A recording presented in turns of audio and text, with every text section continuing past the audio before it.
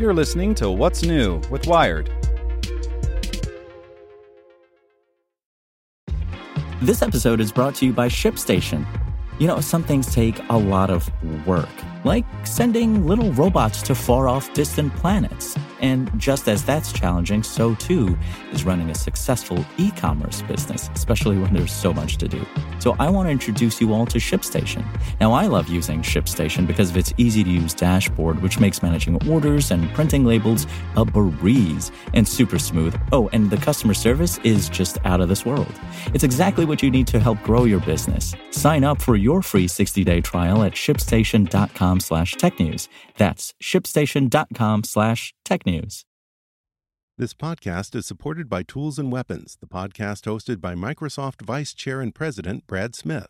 Each episode features insight you won't find anywhere else from the center of the conversation surrounding emerging technologies like AI.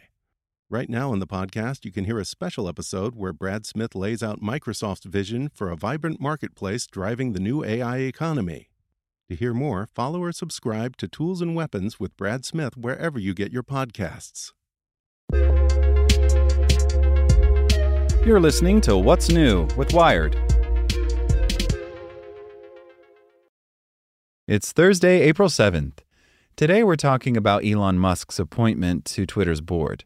What could go wrong? Before we get into today's top story, remember to check out our other Wired podcasts. Today in Wired Business, Europe wants to source EV materials within its own borders, but fierce opposition ahead of the elections in Serbia shows locals don't trust mining companies. Checking in on Wired Science, we look at how boa constrictors can breathe even as they crush their prey. And on Wired Security, leaked details of the Lapsus hack make Okta's slow response look more bizarre. Listen to these stories and more at wired.com/podcasts. Elon Musk is one of the tech sector's most inscrutable individuals, as evidenced by his recent decision to become Twitter's largest shareholder.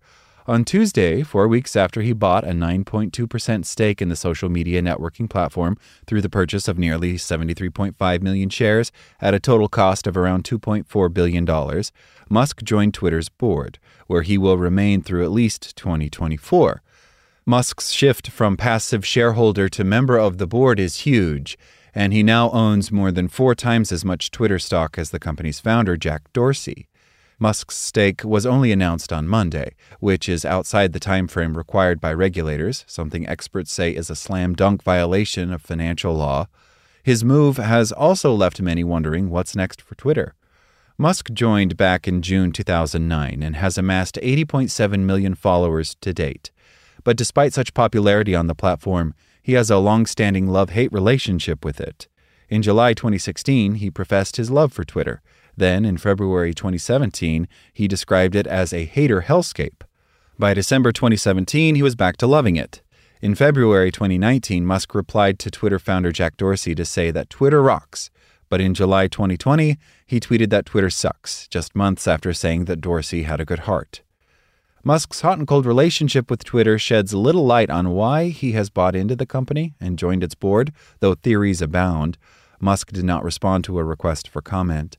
One hint could be found in his recent Twitter posts. The entrepreneur has long been an open book on the social network, saying in 2018 that my tweets are literally what I'm thinking at the moment, not carefully crafted corporate BS, which is really just banal propaganda. And recent tweets have been directed at the platform's future direction. Since buying his stake in the company, Musk has polled his followers about whether Twitter should open source its algorithm for scrutiny and whether the platform adheres to the principle of free speech. He also said in tweets to other users that he worries about the impact Twitter's algorithm will have on public discourse. That rhetoric has raised the hopes of right-wing politicians who have been banned from the platform or seen their colleagues censored, and sounded alarm bells for people concerned that the strides Twitter has made in shutting down hate speech could now be reversed. It's pretty obvious that Elon is trying to make a play on free speech, says crypto investor Maya Zahavi, who has held Twitter stock since 2019. I think he would probably try to leverage his power on the board to make sure that Twitter doesn't try to apply more restrictive censoring rules than they have to. That reasoning holds up for Adam C. Johnson, who is a professor of law at the University of Michigan and specializes in corporate and securities law. I don't think there's any huge mystery about why he's made the investment, he says. His tweets would suggest he thinks he has ideas that might improve Twitter. Activist shareholders, which we can assume Musk is in this case, generally take their stakes for one of three reasons, says Anil Dash, CEO of software development startup Glitch. They either wade in to split up the company in a move that Dash says wouldn't make sense for Twitter, to appoint a captive CEO, which Dash thinks is possible, or to get a dividend for themselves. The latter wouldn't work, as Twitter doesn't yet make money. Musk isn't working toward any of those things, so he's just ensuring he gets privileged on the platform and then will try to bring back fascists like Trump, Dash says. Twitter spokesperson Adrian Zamora says Twitter is committed to impartiality in the development and enforcement of its policies and rules. Our policy decisions are not determined by the board or shareholders, and we have no plans to reverse any policy decisions, Zamora says.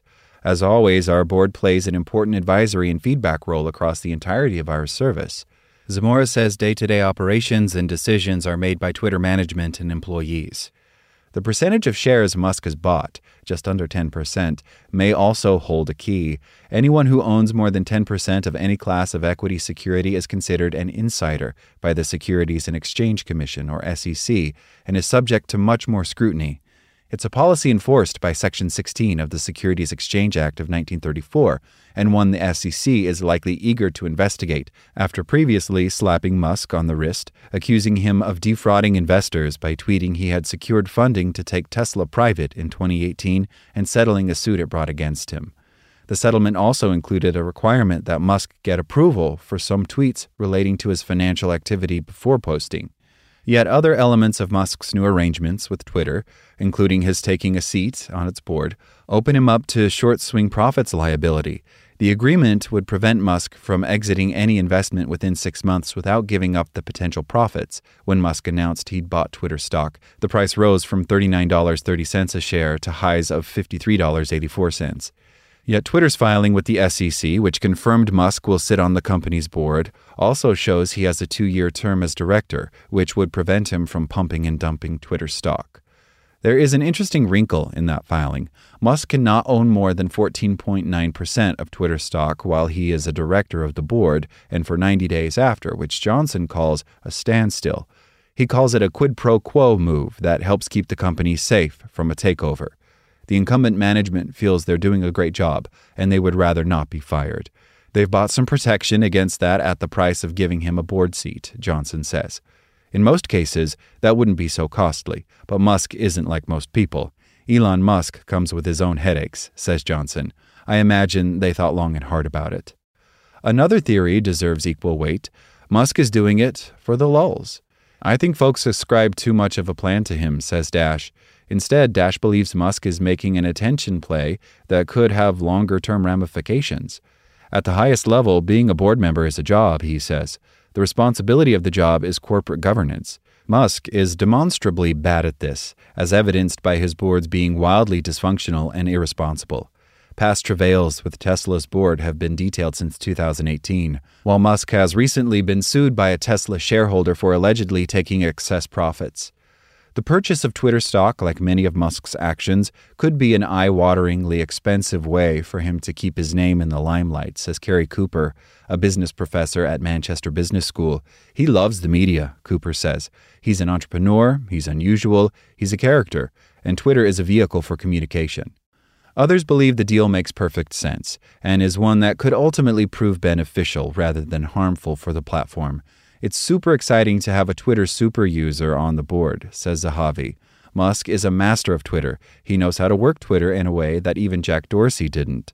Zahavi does believe that the shift from being a supposedly passive investor, as per filings with the SEC, to actively sitting on the board of Twitter is an opportunity for Musk to thumb his nose at the regulator. Like every opportunity to mock the SEC, Elon will take it, she claims. And this, she argues, raises broader concerns about Musk's actions. The fact that someone can leverage so much power without any actual consequence is bizarre. What's next for Twitter largely depends on the whims of a man who has long held a reputation for being highly idiosyncratic. But one thing is pretty certain. The whole process has run roughshod over SEC norms. Most people work hard to get along and avoid trouble, says Johnson. Musk, he argues, not so much. I'd say he's the opposite. His attitude toward the SEC can be described as contemptuous. Thanks for listening to Wired. Check back in tomorrow to hear more stories from Wired.com. Want to learn how you can make smarter decisions with your money? Well, I've got the podcast for you. I'm Sean Piles, and I host NerdWallet's Smart Money Podcast. Our show features our team of nerds, personal finance experts in credit cards, banking, investing, and more. And they'll help you make the most of your money while cutting through the clutter and misinformation in today's world of personal finance. You'll get clarity on strategies to help you build your wealth, invest wisely, shop for financial products, and plan for major life events. Listen to NerdWallet's Smart Money Podcast wherever you get your podcasts.